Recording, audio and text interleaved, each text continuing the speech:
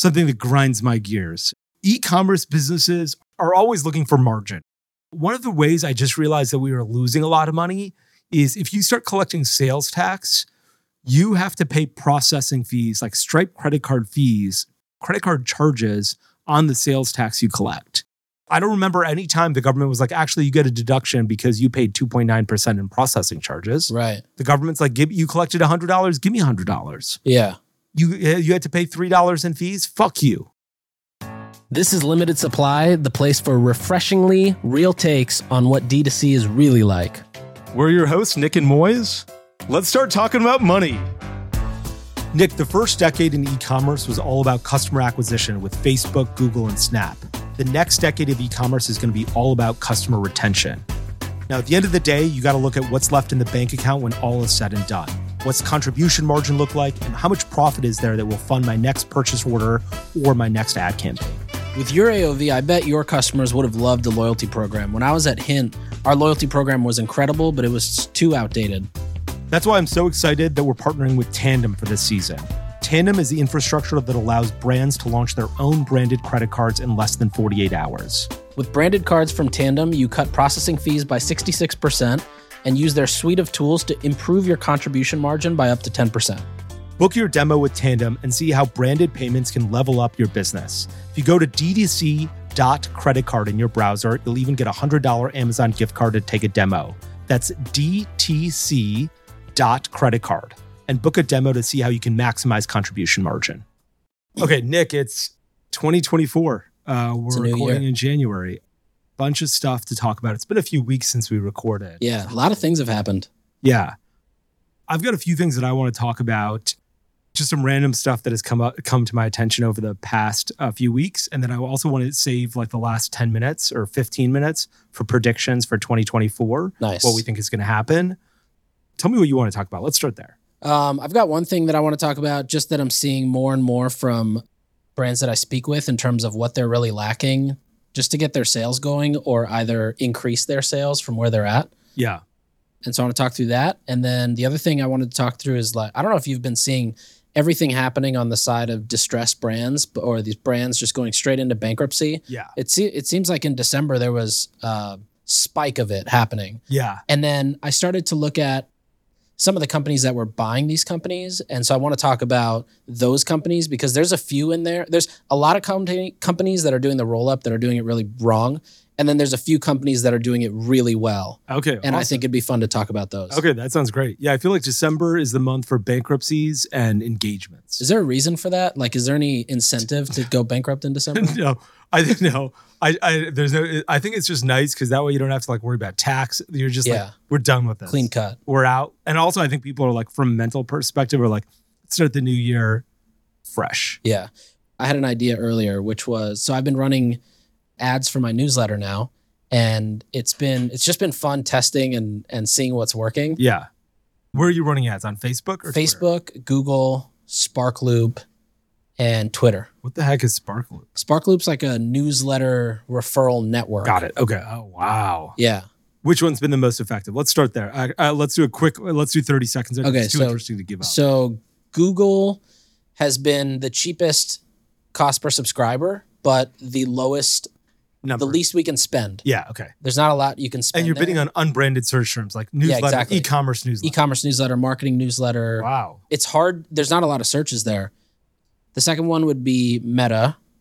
That's been super effective. And what's been interesting is we've just been playing with the creative a lot. Yeah. And the things that are based, so we tested, what if we just go to a landing page, which is visit.nick.co/subscribe. And that's the landing page that we've been using. So we were running there and it was doing well. And then I thought, well, what if we get some of the newsletters and then gate them after, the third paragraph, and then you have to basically put your email in to unlock the full article. That surprisingly didn't work as well. And I think it's because the nature of what people are doing on the platform is just scrolling quickly. Yeah. Where they don't want to go like read something for 5-7 minutes. So that was an interesting learning. And then Sparkloop just recently started. That's the cheapest cost of subscriber.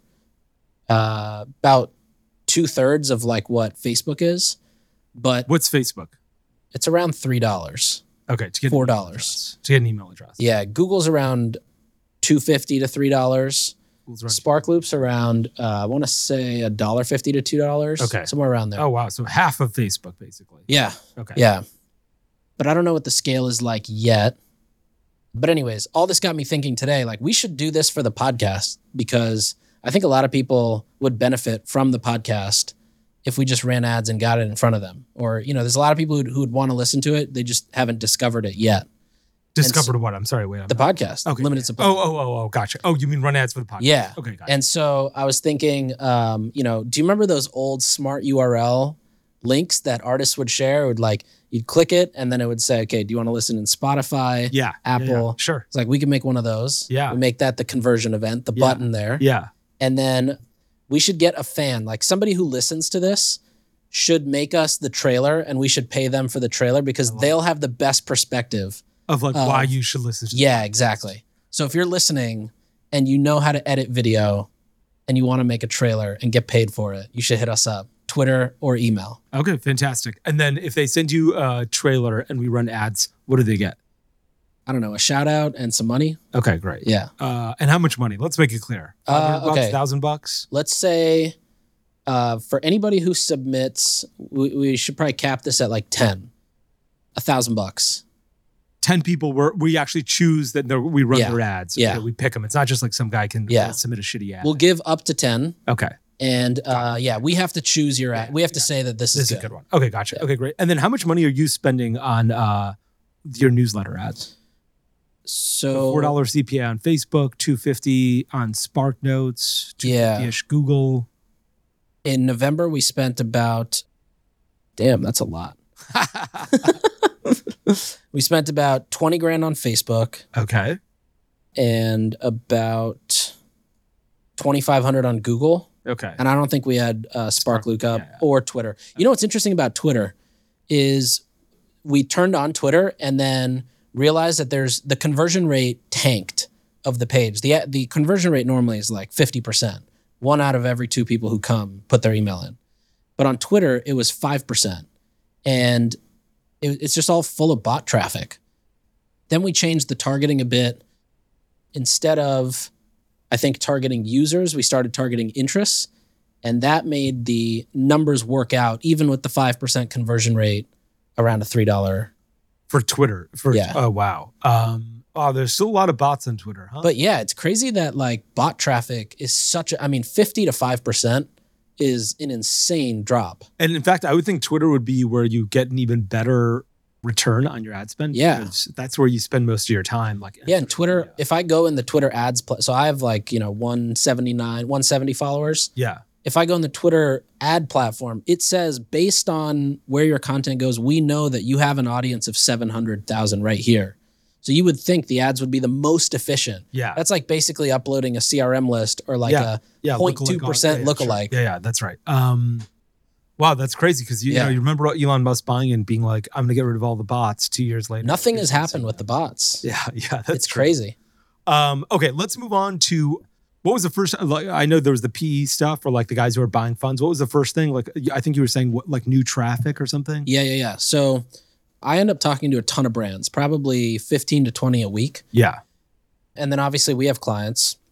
And the one thing I've started to realize that kind of sets apart category leading brands from anybody else who maybe even has a superior product is how well they're able to build the brand around the product, essentially. So for example, Warby Parker definitely has a competitor that's side by side. Actually, Warby's a bad idea. Jolie. Jolie is a shower head. They raised once. And then, so I'm saying that because now money is not an issue, which Warby Parker had a ton of. But Jolie is and will probably continue to be that category leader because of how good they've built the brand and the aesthetic around the product that they're selling. And the content, the positioning, the people they seed product to. Yeah. And I've just come to realize, there's a clothing brand that we work with, and that's where this stemmed from. Was they were saying, how do we just grow this thing? We have another brand that's done extremely well, but how come this one isn't doing the same results as that? And that's $100 million brand. And I was like, you've spent, probably the last over a decade building the brand of the first one. You can't expect this one to just blow up from ads or just looking cute or whatever. Yeah. And I was like, you got to basically, you got to focus on things that just build brand or build better perception, which I think a lot of people overlook because they think if I have a good product, either if I have a good product, they'll come, or if I have a good product and I run ads, then I don't, problem is solved. There's no like magic here. It's still the exact same thing, which is you got to have a great product and you've got to understand distribution. Yeah. And I think that like a lot of people are making this. Like you talked about Joe Lee. One of the things I love about Ryan is that he's a second-time founder. First-time founders are always like, my product is perfect. Everything else, like, you talk to a bunch of brands. I don't talk to nearly as many brands as you do, but I still get a ton of pitches. Right. And people will be like, what separates my brand is founder story and mission. And I'm like, that's not separation. Yeah. Second-time founders are thinking about distribution and they're like, how do we grow this brand? Like, when we have a great product, how do we get it in front of the masses? Mm-hmm. First-time founders are always like, we have a great product. We think this is enough. And I think that might be a little bit of the magic that you're talking about. Yeah. But I will say that like, I always wondered, and this is tangential to what you were talking about, which was, okay, so I have $100 million brand and let's say it's selling, I don't know, shoes, okay? Really nice pair of shoes. Should I also create my own knockoff and start selling a $60 pair of shoes that may not be as good, but that like looks okay? So that when people are like, you know what, I can't get the $100 brand, but I can afford the $60 brand. And, that might make sense. Like I always think about this in the case of like, what's a good example? A good example would be, I'm going to use one called, Stanley. You know how Stanley has that thermos? How much does that thermos sell for? Oh my God. $40, $50 or something like that, right? Like that huge thermos. Yep. How many people are like, I want this thermos, but I don't want to spend $40 or $50. Yeah. Maybe I want to spend $20. Should Stanley knock off their own product and sell a generic version to capture the lower end of the market? Or is that crazy? Like I thought about that when you said there's a $100 million brand. He's like, hey, we're starting another brand. I'm like, I wonder if what the brand you should be starting is a crappier version of the brand you have. Yeah. I feel like in theory, it sounds like a good idea and maybe easier to execute if you have all of the operations built out. But I still think then it comes back to this, which is like you have to also build that $60 shoe has to also be the coolest $60 shoe. Yes. Which is a hard thing to do. Yeah, that is a hard thing to do. I do think also apparel is especially really hard. It's hard to make people like things. You either drop something and it either hits or it doesn't hit. Yeah. Apparel would be a bad example, but like a good example would be a like super expensive vitamin C serum, right? Okay, like sure. You have a $100 vitamin C serum. What if I launch a $30? If you have native deodorant at $12, should we have sold a $6 version? Yeah. That was like the same formula and like worse scents. Yeah. I still don't know. Like when you go to the gas station, you have the option to choose 87, 89, or 93. You have the option to choose all these octanes. I just don't know. I don't know the answer to that. And I don't know. I would love to talk to somebody who's doing that. And they're like, I feel like there are examples of that. I just can't think of it. I mean, Nike, like if you look at outlet malls, that's essentially this, right? Like when Nike, when most brands I guess smaller brands do outlet stuff, it's like last season's inventory goes to the outlet store. Nike has like full supply chain that's completely separate that just goes to the outlets. Yeah, that's exactly right. And they get the benefit of that brand halo effect still of like the nice brand. And they're like, okay, this is the cheaper version. Yeah, maybe that's a great example. Yeah, I wonder too, like, I think if you were to launch it under the same name, I still think, if I saw two Nike shoes and one was, $40 and one was like $140, I'd probably still go for the $140. I think there's going to be a lot of customers, even the native example. I still think if you were like 6 and 12, I'd imagine a lot are still like, actually, I'd rather go for the 12. Even if they're both say native. Yeah. That's interesting. Yeah. During the great financial crisis, like, in 2006, 2007, 2008, everyone was broke, right? Yeah. And so I remember reading an article in the Wall Street Journal where Tide had launched Tide Basic. Because they're like, okay, forget about premiumization. We need to offer discounted versions. And we don't want to discount Tide the way it is today. So we're offering Tide Basic, which is like just the cleaning you need without any of the frills, which I'm not even sure what the frills of like Tide Orange are. But, was it a great idea? Like, they offered Bounty in the same way. They're like, let's just make more cheaper versions, call them like, you know, who does this is like printers. Printers have like, you know, here's this Epson one, here's another one that's cheaper. I do think that someone should do it with multiple brands. And I don't think that's crazy. And, you know, maybe P&G has done it with Tide and Gain is like the cheaper version of Tide. It's not as crazy an idea as some people may think. And I'm surprised more people don't do it. Yeah, it's a good point. Like Stanley's a massive business with this new mug. Yeah. Like, I've heard insane numbers of that. I'm sure Brewmate is killing it as a result of the Stanley craze. Yeah, that's right. And I just wonder, like, you know, and maybe that's a bad example, but like, you know, I'm surprised that people just don't offer cheaper versions with a knockoff brand so that they can capture the bottom of the market. Totally. Okay, let me switch gears and talk about one thing that I wanted to mention, which was something that grinds my gears. Okay. Okay. Which is... This is the second time. This should be a segment. I know. I want this to be a segment. You know where grinds my gears comes from? Peter Griffin. Yeah, that's right. Yeah, I love that segment. E-commerce businesses are always looking for margin, right? Like we're constantly being margin compressed. And so, you know, we're looking for ways to make more money. One of the ways I just realized that we are losing a lot of money is if you start collecting sales tax, you have to pay processing fees, like Stripe credit card fees, credit card charges on the sales tax you collect. Mm-hmm. So like, let me give you a real life example. You have an average order of $100, okay? Mm-hmm. Florida state sales tax, I grew up in Florida. The Florida state sales tax is probably around 8%. So like, you know, could be 7, could be 6, could be 8. I'm sure the place above it. Let's say it's 8%. That means on a $100 AOV, you collect $8 in taxes, okay? That $8 in taxes you're going to give to the government. But you've got to pay 2.9% on that $8 that you got for the government. And that's going to cost you 23 cents. Oh, shit. So now you're out 23 cents collecting $8 for the government. Yeah. This is not right. And, you know, a while ago you asked me if e-commerce had a lobby, what would you lobby for? And one of the things we talked about was like easier and more streamlined state taxes. So you're not collecting taxes in 50 states or like, you know, 45 states and 25 counties in each state or whatever it is. Yeah. But this is crazy. And so I was thinking about the numbers for True Classic, okay? Because Ben was on the show right after Black Friday. Right. And he talked about his numbers. And he said I think he said we're going to do $300 million in top line. Yeah. I think that's the number he said. I'm not entirely sure. But if they're doing $300 million in top line, let's say they still collect an 8% sales tax, okay? There's some states that don't have sales tax, like, you know, New Hampshire and Delaware and like Oregon, I think, or maybe Washington. Like there's some states that don't have it. But let's say they just collected 8% for everyone. That's $24 million in sales tax that they're going to collect this year. Yep. That's $700,000 they're going to pay in processing charges in order to collect that sales tax that the government is going to get. In order to collect the sales tax for the government.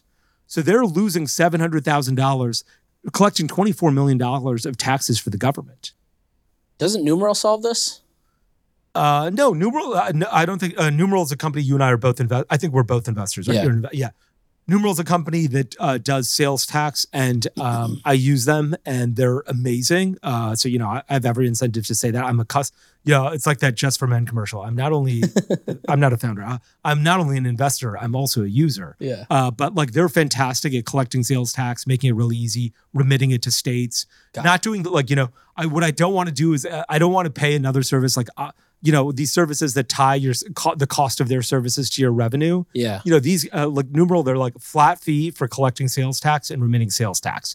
Flat fee for registering you in the states that you need to be registered in. They take care of all of that. They're fantastic. But they don't avoid you from collecting the sales tax. You still have to collect sales tax from the customer, and the customer is still going to swipe their credit card, and you've got to pay for that. Yeah. And I didn't even think of, you know, my parents owned gas stations. Right. We paid, processing charges at those gas stations for sales taxes we collected. And nobody, like, I don't remember any time the government was like, actually, you get a deduction because you paid 2.9% in processing charges. Right. The government's like, you collected $100, give me $100. Yeah. You had to pay $3 in fees? Fuck you. Yeah, I see. So I'm just checking out on the Hint website because I remember this was a huge issue when we were coming to Shopify. And there is in the checkout a bottle deposit. And then there's another line item for estimated taxes. But I guess that estimated taxes is just customer facing, but it's not actually being separated from the purchase. It's which correct. is what your point is, right? Yeah, yeah. Like, I mean, you're it's still paying for it. Yeah, it's separated from the purchase in that, like, as a Shopify store, you have two different lines there. Yeah. But you still ultimately have to remit all of that. Like, Yeah, you have to yeah, remit yeah. the tax to the government. Wow. Just like that bottle deposit. You're probably collecting 5 cents. Right. You're paying the 2.9% on that 5 cents Right. too, you know? Huh. Is there any way around that? Stripe would have to be the one to say, like, we're not going to do this anymore. Well, I think state governments would have to say, like, you know, you basically have to get Visa and MasterCard to be like, okay, we're not going to charge on state sales tax. And I think there are certain states that are moving in this direction. I was like researching it a little bit. Yeah. I think certain states had moved in that direction. But like generally, I think most brands are still paying processing charges on state sales tax that they have to collect. And that's millions of dollars in this industry. Especially for Stripe. Yeah. And not just Stripe, but Visa and MasterCard, Yeah. right? Like they're the guys that are getting 2.9% or whatever it is on amounts that the government is going to get. It's not profit. Like you're collecting a processing charge for money that you're going to remit to the government. So like this requires a national solution, which is Congress to say, you know, you cannot collect fees as a Visa or MasterCard or Stripe for taxes for the state. Maybe it's 50 states have to, like each state has to do it individually. Yeah. But that's something I'd like to see because it seems really unfair that Ben and the guys at True Classic have to give up so much EBITDA in order to make sure the government gets their cut. Yeah. I'm not saying don't get the government shouldn't get their cut. Fine. Let's all agree to that. Yeah. But this is like you're taking money out of my pocket in order to get your cut. Damn. Wow, how did you even think of that? That's genius. I was thinking about people who are screwing me, and you know, you're like, you know how Dave Portnoy has the Dom Perignon? Yeah, that's right. That he pops open every time one of his enemies. Yeah, you just have that with sales tax and all the other stuff. Yeah, the list was like 40 pages, and I was like, okay, this is bad. I was like, my New Year's resolution is to get revenge against all of them. No, it's really not. But I did think that this was like something that was unfair. And somebody, you know, I don't know who it is that should step in and fix this, but, you know, Ben's got to give up Ben and his team have to give up $700,000 in EBITDA. There are tens of millions of dollars being drawn from this industry as a result of this. Totally. Okay, Nick, I went to Long Weekend's website and I used Weekend Pay when I checked out. I know that's powered by Tandem. Can you tell me what the hell Weekend Pay is? Yes, so Tandem's awesome. Have you ever gone to JetBlue's website or the Macy's store and been asked to sign up for their credit card? That's because the stores benefit from lower processing fees, higher shopper AOV, higher customer loyalty, and a higher repeat purchase rate. Tandem allows any Shopify brand to build their own branded credit card system. Previously, you had to be $1 billion a year brand to go to a big bank and build a branded credit card with them. I've actually gone down that path to see what's possible, and that's how I actually discovered Tandem. The same team that built this at Capital One for brands is now making it so that any DTC brand can immediately launch a branded credit card. On top of that, with Tandem, you can focus on contribution margin. Many of the brands launching with Tandem are seeing a 10% increase in contribution margin from the program. 2024 is the year to focus on profit. To learn more about Tandem, open your browser and enter dtc.creditcard and then press enter. Book a demo with the amazing team at Tandem, and if you're a brand that does over $5 million a year, you'll get a $100 Amazon gift card. Again, go to dtc.creditcard to make more profit. Okay, let's move on to your thing about private equity, like the roll-ups, like the bankruptcies, the guys who are doing a really good job with roll-ups, the guys who are doing a really poor job with roll-ups. Yeah, well, the really poor job, I feel like we have sort of seen the Thrazios of the world and some of the others. So did you see Something Navy and Nadam and a few others? They got bought up by... I saw Something Navy for $1. $1. Yeah. So they got bought for $1, and basically they get $1. All the liabilities of $7.5 million got paid, and then all the liabilities got paid. Yeah, that was basically the deal, like $1 plus $7.5 million and $1. Okay, so $7.5 million and $1. And then for Something Navy, frankly, I'm not even sure that's a good deal. Yeah, well, here's the crazy thing. So in 2009, this girl Ariel Charnas, she's the influencer behind the brand. Yeah, she started getting famous, and then I believe they launched some line with Nordstrom, and then that did so well that they ended up pulling it out and basically creating its own brand. They raised $17.5 million in July of 2020. They did $32 million in their first year, and they've revalued themselves at $100 million. In November 21st. Wait, when did they do 32 million? Sorry. The first year of business. So Wow. it must have been 2021. Wow. Then in November of 2021, they basically said, we're going to open 15 new stores by the end of next year, 2022. And then in 2022, they had issues financially. It's not really disclosed what went wrong, but they had a lot of issues. They couldn't pay suppliers, freelancers, models. Half the staff quit. Sales dropped. The factory started holding the product because they weren't getting paid anything. So then the breakdown was really interesting. So the company that basically brokered the deal is it's a real estate developer. It's probably the people who are owed the money for their store rent. $7.5 million. Okay. Yeah. They got 2.5% of the new deal. The original investors who probably owned, I don't know, 30, 35%, now own 14.5% of the new co. The influencer herself still owns 14.5%. And the new parent company, IHL, owns 68.5%, which I thought was a great deal for REL and for the IHL group. So then I started looking into IHL group, and these guys basically buy up brands. So they've vertically integrated everything around apparel. Their site's nothing fancy. They're like the guys that have showrooms in Midtown. You know those, you ever been to like an apparel showroom? No. Or like the Zara. What is it called? The Garment District? Like gone in those offices there? Yeah, sure. Yes. It's like you walk in and So these guys, they own looks like 12 other brands, including Aeropostale. That's the only one I recognize. BCBG too, right? Is that them? That is them, yeah. But I don't know what that is. I don't know what. Yeah, God, you're so young. Do you know the phrase "nights and weekends minutes"? Oh yeah, like if you're calling, you could. I was wondering. I was thinking about that on my way over here. I was like, I wonder if Nick Sharma knows. Oh, dude, nights and weekends. I knew everything about every single Verizon and AT&T phone on the market. So anyway, so they've got Tahari, BCBG, Jason Wu, Aeropostale. Yeah, and it seems like they are one of the few companies that's figured out how to make this work, basically by combining their manufacturing abilities, their distribution relationships into Macy's, Ross, TJ Maxx. And then basically they go out, find these brands, plug them in, and they've got the brand name, which is the hardest thing to do. And now they've just got their supply chain and distribution going. It's an interesting model. And so, I'm sorry, were they the lenders? Were they the guys who gave the $7.5 million to Something Navy? Or yes, they were? That was IHL. Yeah, that was IHL. Okay, gotcha. But there's a few others. So there's a company called Fraser's Group, which is a publicly traded British retailer. They've acquired 42 brands. 6 of them were distressed. Marquee Brands, obviously, which is backed by a huge PE firm. There's THG, who've spent $1.5 billion at over 34 acquisitions. There's IHL, which we just talked about.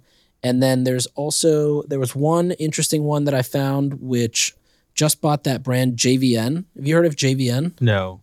JVN was it stands for Jonathan Van Ness. Oh yeah, he had a hair care brand. Yeah, and he's the guy who was on like Queer Eye for a Straight Guy or something, right? Yes. And they were, I want to say they were valued at some point either 40 or 400 million, one of those two, but some insane valuation. They got picked up for $1 million as a part of a bankruptcy filing. What do you think the goal is? If you buy JVN or Something Navy, what do you think the goal is?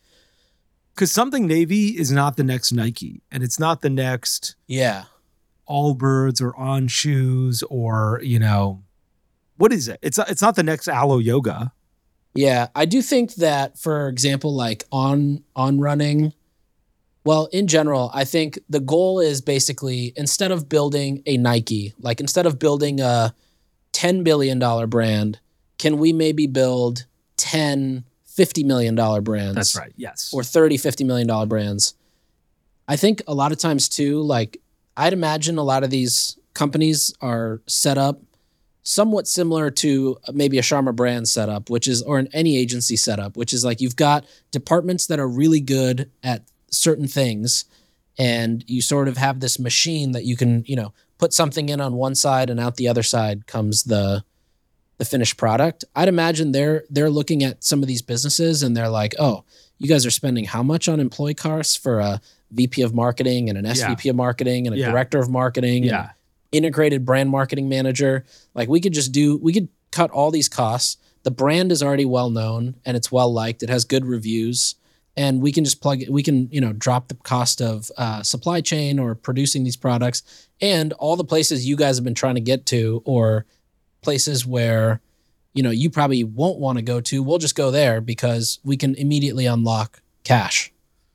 So one, I think you're absolutely right. I think there is a play of like, let us pick up $5 to $10 million brands, and we have a decent size, maybe not publicly traded business, but like, strong business that somebody else could roll up and a couple of these and actually go public or sell to somebody more interesting.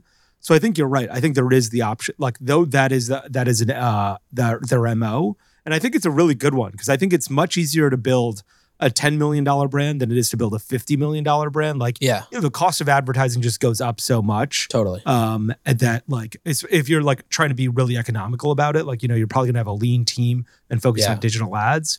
And so I think it makes a lot of sense to do that $10 million brand instead of one $50 million brand. The other thing that comes to mind is like, if you go to a lot of these platforms or holdco websites, they're nowhere near the level of sophistication that modern day holdco websites are. Only to say that these guys are clearly not like digital guys. They're not looking at this and thinking we can run ads better or we can have a better Shopify site than these guys can. They're looking at this and thinking, okay, we have all the relationships to plug these products in and immediately start selling, because people will go to TJ Maxx or Macy's and they'll recognize this brand name immediately. Do you think that like they approach this as there's still juice to squeeze out of this lemon, but it'll die? Or do you think that they're like, this is a brand we're going to revive or like, maintain for like 10 years from now? Is something Navy still selling? Or they're just like, look, we think that, we can buy it for $7.5 million. We can probably generate $100 million of sales in the next 3 years, maybe $250 million of sales in the next 5 years. Squeeze whatever juice is out of there. Because, we go to TJ Maxx and Marshall's, hard to come back. Yeah. Like if you're there pretty consistently and that's where your brand shows up, and like then you create a boutique in Soho, that boutique in Soho is not going to work out. Similar to our earlier combo. Yeah, it is. There's this company called VF Corp. Do you know VF Corp? Yes. They own like Vans. That's right. North Face. There was a great article about them in the Wall Street Journal actually today that I was reading, and they were doing something like this. They acquire these brands and like, create like this holdco. Yeah. And it's large enough to go public. And what happened is that they used to keep all of these brands entirely independent. Like the Vans guys would have their office, like the North Face guys would have their office. In the North Face office, the conference rooms were named after like mountains in Alaska. In the Vans offices, everyone wore, like people would skateboard inside the office. And like they had a really like culture that fit the brand. And then what VF Corp would do is they'd end up like recently what they were doing is they'd start making the decisions, according to this article, internally rather. Like they were like, you know what? We don't need all of these different divisions. I see. First, they're like, let's move everyone to big central office. And I think it was like Denver. And so like, half the, like, a big part of the company quit because some people were over here and some people are over here. Not everyone wanted to move. Then they're like, let us make a lot of the decisions. And then the Vans guys were like, look, we can't do anything here. You guys are making all the decisions at corporate. Yeah. What do you want us to do? And then the brand lost a little bit of its ethos, and Vans hasn't, VF Corp hasn't been doing so well recently. Interesting. I want, it's a hard balance of like when you're an aggregator or like, when you own so many different brands, it's really hard to make sure that there's like the right balance between corporate functions and independent decisions that fit the brand ethos. Yeah. I think with building any brand, you can't like try to build it off an Excel sheet, which these deals are definitely more PE style, but I think the companies that have done this well have still done a good job maintaining or letting brands maintain themselves or not cutting everything down to the last penny. Yeah. Is there anyone who you think has been doing a bad job of these roll-ups? Yeah, but I don't know if I want to name them. No problem. Ooh, I think I know who it is actually. Yeah, but I think there was definitely, let's see, when was this? Probably like 2019. I think it was pre-COVID.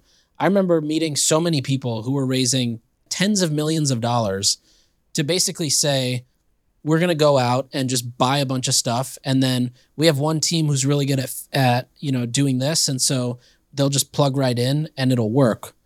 But that just doesn't work. Yeah, that is crazy. I'm gonna text you the guy that as soon as you said there's a guy, is it this guy that's doing a bad job of rolling up brands? That one and this one. Okay, multiple guys. That's great. Okay, let's move on to one. I want to get to predictions, but before that, I want to talk about one thing really quickly. Perfect. Facebook and Instagram shops. The more and more I learn about Facebook and Instagram shops, the more and more powerful I think they are. And legitimately 10 years from now, I think that they're going to be the rival to Shopify may be Facebook and Instagram. Yeah. Or like the biggest problem for Shopify is not Amazon, it's Facebook and Instagram. And if I had to guess, and this is a wild guess, like new customer traffic, like, generally, if you look at traffic, I bet most traffic comes to Shopify websites. There's no data on this, but I bet the guys at Shopify know from like Google AdWords or from emails. I guess those would be the number one and number two, just because you're sitting on so many emails and people are Googling your brand. But I think if you really looked at it, like if you really look at your ads, new customer traffic is probably coming from Facebook because that's where people are being discovered. Then they Google you and then it looks like it's Google traffic, but it's really Facebook traffic. And I think that if Facebook starts to say, let me have checkout happen on Facebook and the product page on Facebook and reviews on Facebook, it becomes an existential threat to Shopify. And I don't know if we're like 10 years away from that or 5 years away from that, but I do believe that it's already that. Or like the skeleton of that existential threat exists. Yeah. And I think Facebook is starting to make it a little bit stronger. And one of the ways they're making it stronger is like reviews. They've now started making it really easy for you to import your reviews, or at least easier to import your reviews from your Shopify site onto Facebook. So if you're looking for native deodorant and you go to your Shopify website and you have 15,000 reviews, you also have 15,000 reviews when people go to your Facebook product page, because they import those reviews from Shopify, and those 15,000 reviews make it more likely for people to check out, right? Like if I click over on your Facebook ad, go to your Facebook shop and see 15,000 reviews, I'm sure I'm more likely to purchase than if I don't see any reviews. For sure. I think there's still a couple places where they're missing important parts of the Facebook shop. And the biggest one, I think, is coupon codes. They are not making it a place for you to create, upload, and like allow your customers to get coupon codes. Yep. And I think once they do that, it'll be far more interesting. Because one of the reasons that there's leakage from Facebook, I think people would buy on Facebook and they're like, I can't put on I have this coupon code. I can't put it on Facebook. Let me go do it on Shopify. Yep. And I think that coupon codes will make that skeleton much stronger for Facebook when it tries to compete with Shopify. I fully agree. I also think, have you played around much with or shopped from TikTok shops? No, I haven't. Okay. TikTok shop did so Facebook shops has been around for probably like what, a year and a half now? Something like that, yeah. TikTok shop, when they came out so well done. They have a few things that I think do really well. So they don't open like a shop. So Facebook shop, you click it, you basically go to a collections page. Yeah. Whereas TikTok shop, you see the product, you click the product, it just pops up to fill about 80% of the page. So it looks like it's not too invasive, or you're changing your screen. And then you've got basically a carousel, image carousel, title and price. You can strike out the price and put another price next to it, which pops up in red. Yeah, or red and like black. A sale price. Yeah. Yeah. Then it shows how many units have been sold, which is immediate like validation and proof.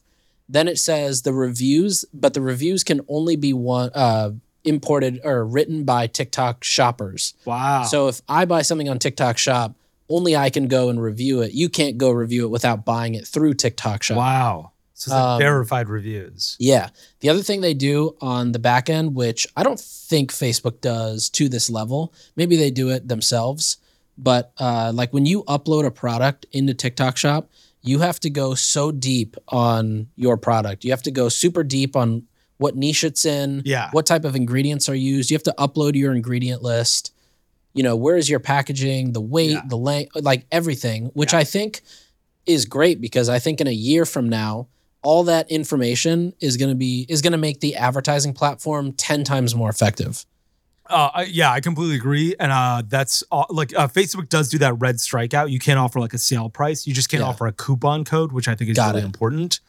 And I've heard great things from like TikTok shops, and they even like release the top 10 TikTok shops or something, which I think is crazy, because if I was on there, I'd be like, don't put my name on here. In fact, if you were thinking, and then that's interesting that they do that with reviews because really one of the hard parts about reviews is that it's always a race to the bottom. Yeah. You want to put everyone's reviews on your site because you're going to get a higher conversion rate. Right. So it's better for you. It's also better for the brand and more brands are going to be excited about it, right? Like if I can walk into Facebook and say, hey, I've got 15,000 reviews and it's a 4-star rating, it's way better than if I go on TikTok shop and my first 3 guys give me 2 reviews. Yeah. And they're 2 2-star reviews. And I'm like, wow, it looks like I have a 2-star rating. This sucks. Right. So usually it's a race to the bottom and people are like, we'll do any review you want. Right. So really impressed that they don't do that. Good for them. Yeah. Okay, let's move on because I know we're running short on time to predictions for 2024. I've got a few ideas. I'd love to, should I start or do you want to start? You start. Okay, not all of these are e-commerce related, I think, but actually, let me start with one that is. Rationalization of SaaS pricing. I think SaaS prices in e-commerce are going to change. They have gotten fucking absurd. Everyone wants 1% of your revenue. I've never been to a sales page where they're not like, call me. Yeah. They're like, oh, do you do 1 sale a year? Call us. Yeah. Let us see how much money we can extract from you. Call us. Yeah, exactly. I think that is going to start ending. I think it's a little bit started already. Yeah. But I think that moving forward, there's going to be a rationalization of SaaS pricing. I think SendLane's doing that with Klaviyo. Mm-hmm. When I saw this tweet from the Yotpo folks and they were talking about rationalizing their pricing as well. Yeah. Why are you smiling when I say that? No, just the drama you cause. So I'm really excited about that. I'm really excited about people saying, look, we've got this great service. We understand what we're offering. We're going to bring prices down. So that's my first prediction. One prediction I have is I think bot traffic and trying to get rid of bot traffic is going to be a real thing that SaaS companies focus on trying to solve in 2024 and that brands are going to spend a lot of money on because I don't know what percentage of traffic is bot traffic, but I would imagine at this point it's a huge chunk of traffic is probably bot traffic. And it's either Google or Facebook. It's not both of them, just one of them. But one of them, if you submit a report properly, you can actually get credited for the traffic that you can prove was bot traffic driven by the ads. Wow. And so I think somebody's going to figure out how to solve that. I think Vigilance, that coupon code company, is working on that, but I don't know if it's out yet. That's awesome. Yeah. That'd be great if there was some AI thing that was just here. Yeah. We think that this is all bot traffic. We're a bot. We think this is bot traffic. Yeah. We've identified our cousin. It's like that Spider-Man movie. Yeah. That'd be awesome. Yeah. Okay, here's another one I've got. Someone does telemedicine for Ozempic right and makes Ozempic, which is already massive, even more massive. And whoever does this right will make a fortune. Rove's working on it. They're trying to get Ozempic or Mounjaro right. Very hard to do. I think even with them, if you get it, they'll get you a prescription, but you still have to go to your doctor to get. They don't mail it to you. Is that because it's a different scheduled drug or something? I don't know. It's got to be shipped cold, I think, for starters. And also, I think it has to be shipped cold. And also, this is not those pills that have been around forever. This is new medicine. Yeah. So people are like, let's make sure the liability is not entirely on us. Yeah. The science experiment's happening right now. Yeah, that's right. All right. Another one that I had was that I think AI chatbots, whether it's ChatGPT or Bard or anything else, I think they'll slowly start to eat market share of AdWords and Google search. How so? Because Google search even for me. Yes. Yeah. Not AdWords, but just search. I don't even want to go to Google anymore. Yeah. I'm like, I don't want to go spend my time trying to figure out it. You figure it out. I'm gonna just tell you. Yeah. And, do you have the ChatGPT app on your phone? No, but you I can do literally press a button and you conversate with it. Just talk to it, and it talks back to you, and then you talk to it, and it talks back to you. That's awesome. And I think that's going to beat out search, especially now because it can go search the internet and find its own information. Yeah. There's modular or modal AI. Have you heard of this? It's you draw a photo and show it to it, and it's we know this is a guitar, and then you draw an amp, and it's you just added an amp. It's an electric guitar. Yeah. Is that's real? the new Google thing? I think. Yeah. I just don't know if that's real or not. But it's I also don't know if it's are we 6 months away from this or 6 years away from this? Yeah, it's hard to tell. Yeah, it is really hard to tell. Okay, I've got 2 on Amazon. One is a notable prediction. right now, if you like Amazon finds out that you're offering a cheaper price somewhere else, then Amazon will hide your buy box. So if it finds out that at Walmart you're selling native for $10 and on Amazon you're trying to sell it for $13, it'll hide your buy box and it'll say available from these retailers, and you got to click and find it, and no one can ever find it. Like, do you ever go to an Amazon PDP? Yeah, that happened to me yesterday, actually. That's what it is usually.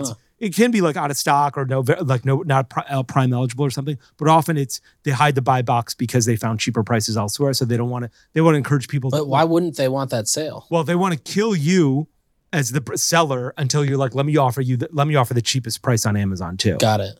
But I think that they're not going to be able to do that soon because of like FTC stuff. I think that's one of the things that they're going to give up when it comes to their antitrust suit. So I think that will give sellers a little bit more leverage with Amazon. Got it. The other thing I think will happen, and this is a much bolder prediction, is at the end of this year, they will announce, I don't think they'll offer it this year. I think next year they will announce this at the end of this year that they're going to open up their fulfillment to other partners. So they will become a competitor to UPS or FedEx, or USPS. They'll say, look, we will pick up packages from you and deliver them somewhere else. That's a prediction. They certainly have not announced that. But almost I would guess like you're thinking like how Stored or ShipBob, like they have a network of other fulfillment centers that act under their software. Yeah, a more like just like UPS. Yeah, you can go and give them a package and they'll deliver it. Like I can give them a package and they'll deliver it to you. I think that Amazon will say for other e-commerce businesses or probably for fulfillment warehouses, we'll open ourselves up. So we will pick up stuff and our Amazon guys will deliver it. And now we will be delivery piece. Yeah, just the delivery piece. Wow. And now we will be a competitor to UPS, FedEx, USPS. Damn, they've like built that is such a good prediction. They've already built like the infrastructure for it. Yeah. They're the only guy. Like imagine trying to compete with FedEx today. Yeah, you can't. I only deliver packages in these 3 blocks of Manhattan. Yeah. Like, get the fuck out of here. Yeah. I need this delivered in San Francisco tomorrow. Yeah. Amazon can do that. Wow. That is such a good prediction. It's a bold one, but I don't know if it's good. Wow. Okay. Do you have any more? No. Okay. I've got one more, and I know that we've got to wrap this up. I also have to mention I've got a fantastic business idea I want to talk about, but we'll save that for the next episode. My final prediction, which is not related to e-commerce at all, is I think that at the end of this year, we will see Chinese electric vehicle manufacturers eclipse Tesla in production, and by 2026 they'll enter the U.S. market and dominate it. Chinese manufacturers for electric vehicles are insane. There's this great, have you heard of this car called BYD? No. It's called Build Your Dreams. It's these Chinese guys making them, and they're producing them like there's no tomorrow. They're innovating like there's no tomorrow. It's taking Tesla 3 years to get the Cybertruck on the road. And don't get me wrong, I love Tesla. I own 2 Teslas. My final prediction is Chinese EVs at the end of this year start eclipsing Tesla and take the lead of EVs. I know we've got to wrap up this episode. Business idea for 2024 coming out on the beginning of the next episode. Amazing. I can't wait. Yeah, I'm not even going to ask you this week. Okay, good. It's going to be I'm excited to hear it. Awesome. Well, that's a wrap for episode 2 of this season. Thanks for listening.